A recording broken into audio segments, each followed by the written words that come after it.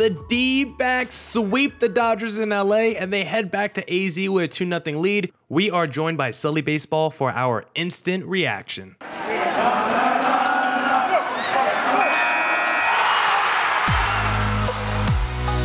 You are Locked On Diamondbacks, your daily Arizona Diamondbacks podcast, part of the Locked On Podcast Network, your team every day.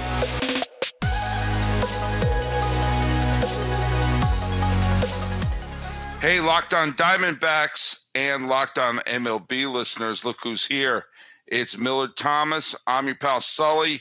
We're doing a quick impromptu Locked On MLB, Locked On Diamondbacks crossover, at least for this segment.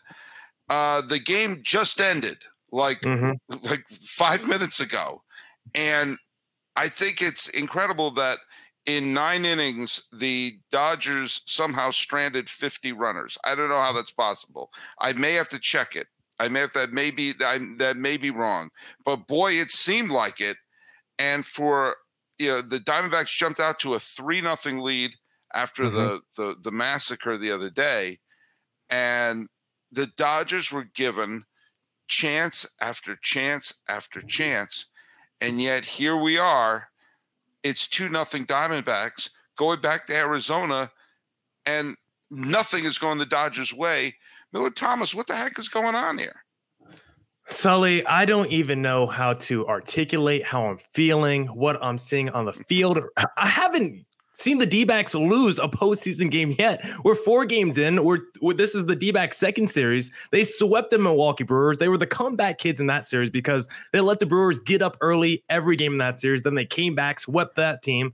Now they face this LA Dodgers team, and so far through 2 games, they're the team going up early. They're the team attacking first against LA. And I said entering this series, that this Dodgers team was a little bit more vulnerable than years past. I wasn't picking the D-backs or anything to win this series. I still thought Dodgers in 4, but I thought there was a better chance for the D-backs to make this a series and potentially take it better than what we've seen in the past, because this Dodgers rotation, as we've seen, it's just not as good as it's been, from the past few playoffs. Clayton Kershaw, he's a little bit older. We know his playoff struggles. And then after that, because you don't got the Gonsolins, the Julio Uriases, the Walker Buehlers, it's like you had to throw out Bobby Miller for game 2. Might be Lance Lynn or like a Ryan Pepio cocktail in game 3. Like, the D-backs advantage in this series is their starting rotation. And then you throw in the fact that their offense is also the best in the postseason right now, lead the playoffs in home runs. Like, this was a team that didn't hit power in the regular season. Now, all of a sudden, they've turned into like a home run derby team. It's been insane. I really don't know how to explain the D-backs heading back to Arizona up 2-0 on the Dodgers, and you're going to have Merrill Kelly at the very least in game 4. Yeah, I didn't give the Diamondbacks a chance at this one. Especially, I thought game 1, everything was lined up the Dodger way on that one. And as I mentioned yesterday's podcast, they got one out from Clayton Kershaw. That's not good. That is not good. Maybe the worst start of his career, right? Like, when you look at his playoffs and even the regular season, like, I'm trying to think of a pitcher of that caliber who's had a worse start in a postseason game. I mean, Pedro had a couple of bad starts, especially his final start when he pitched for Philadelphia. Greg Maddux had a couple of bad starts, I remember, with Atlanta. Randy Johnson had a couple of bad starts in his career. But I'm talking about someone who's a Hall of Famer who wet the bed that badly. Clemens had a couple of bad starts. Schilling had 1 or 2 bad starts, but that was when but none of them like leaving in the first.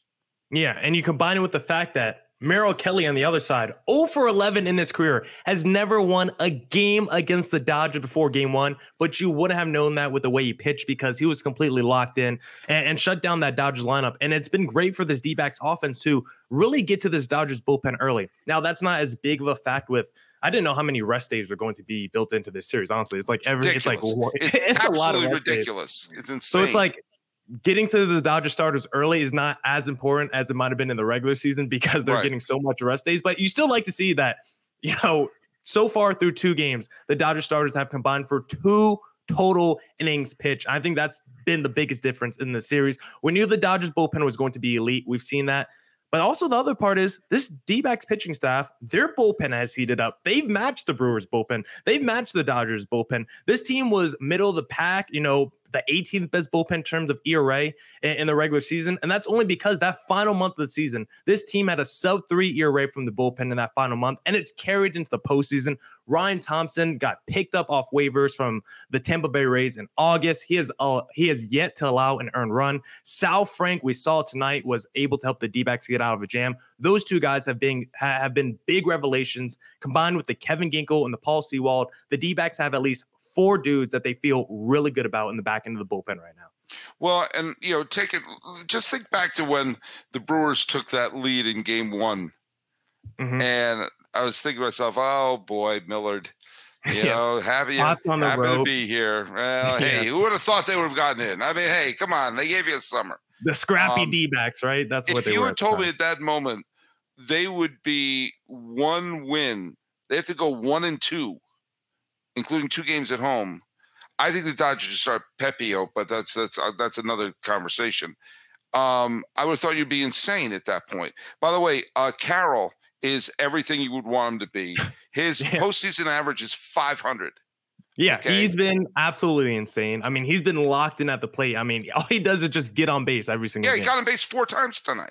Yeah, and it wasn't even like a good, it was a quiet Corbin Carroll game. Like, I felt like he didn't even have to do much tonight. Like you said, still 4 times on base. All he does is get hits. All he does is steal bases. Like, he's incredible. Do you know what his postseason OPS is right now? Tell me, Sully. 1.632. And listen, he's going against MVPs on the other side. Yeah.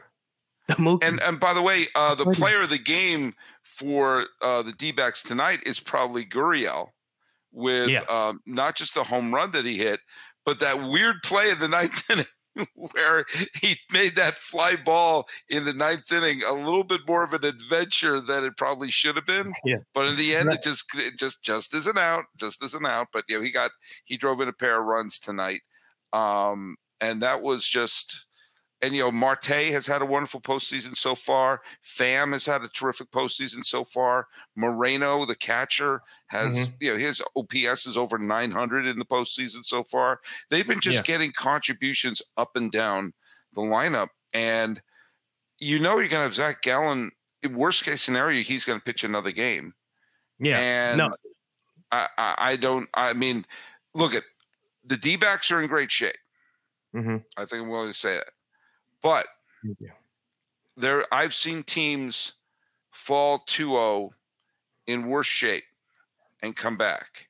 And game 3, if I were the Dodgers, I'm starting Pepio because he's pitched the best down the stretch. He's pitched well. Lance Lynn has been there, done that. He's had a couple of good games for the Dodgers, but also some lousy games too. I would hand the ball to Pepio in game 3. If there's a game 4, you hand it to Lance Lynn. Or you could hand it to Clayton Kershaw because he wasn't overworked in game 1. No. And also, I think they're going to be on normal rest by the time game 4 rolls around. So I think we are going to see Kershaw versus Kelly and then Gallen versus whoever in that game 5, if necessary, of course. Because that means game 3 is just critical. I mean, I think game 3 is just going to come down to the offense, honestly. I think game 3 is just going to be potentially your classic slugfest. I mean, you're going to have Brandon Pfaadt on the mound. We know he loves to it could be a home run battle between Pfaadt and Lance Lynn, who gives up more. But I think Ryan Pepio will probably be in as early as the 2nd inning. I think Lance Lynn is going to have one of the quickest hooks in postseason history. Like, I don't think Dave Roberts. I think they're not going to have a quicker hook than they had on Kershaw in game 1. Yeah, or Kershaw in game 1. Miller game 2, like Dave Roberts is not playing around. And with the bullpen that he has, like, you can see why, like Brazier, Gratterall, even Joe Kelly was solid. Like, that bullpen was pretty nasty and really carried the Dodgers tonight. And you see how much they've had to do through the first 2 games. Yeah. By the way, the Dodgers bullpen did their job tonight. Yeah. I mean, the D-backs scored 3 in the first, and then they let up the solo shot to Gurriel in the 6th or 7th inning. Mm-hmm. And that was it for the run scoring. The Dodgers, actually, let me go to MLB.com. I made the joke. I mean, they left 7 runners on base. Yeah. Okay. It's actually not as many as I thought because I guess it's because felt like more. they grounded into two key double plays. The Freeman double play and the Taylor double play were just absolute, They're momentum killers in this game. Yeah. I mean, Colton Wan twice left runners in scoring position with 2 outs. He had bases loaded with 1 out, 2, I mean, all those times they were 1 for 6 with runners in scoring position. Yeah, you had your opportunity. And you had players like Freddie Freeman, at the plate to potentially come through. And then just the top of the lineup right now for the Dodgers, like they haven't woken up yet. Like has Betts, I'm checking the stats right now. He hasn't gotten a hit yet this postseason. No. And we know Betts is like an all-time postseason performer. We know what he's done with the Dodgers and the Red Sox, but he's yet to wake up in the series, and we'll see if he could do that back in Arizona, hopefully. And that is one thing that if you are a Diamondback fan, don't get too cocky because it could turn into a slugfest. Betts has his average right now is 0.00. His OPS is 125. Freeman's average is 167. His OPS is under 6. So if those two players wake the heck up and spark the offense and turn into a slugfest, then you could be seeing you've got to, if you're a Diamondbacks fan, you've got to be eyeing to sweep the series because you don't want this to go deeper.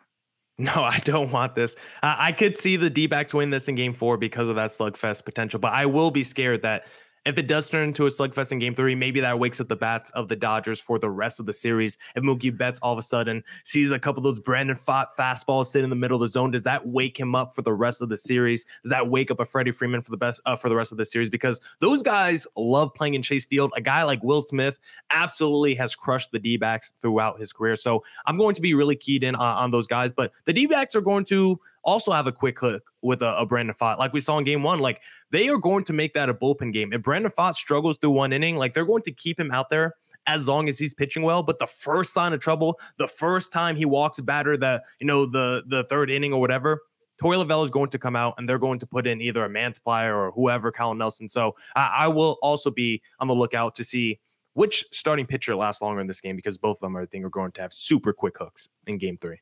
That's it for this little crossover with Sully Baseball. Come back later on this feed. We'll have a full podcast where Miller Thomas breaking down the game some more, previewing game 3, and talking about the D-backs by the numbers at home, and so much more on the next Locked On Diamondbacks podcast you listen to.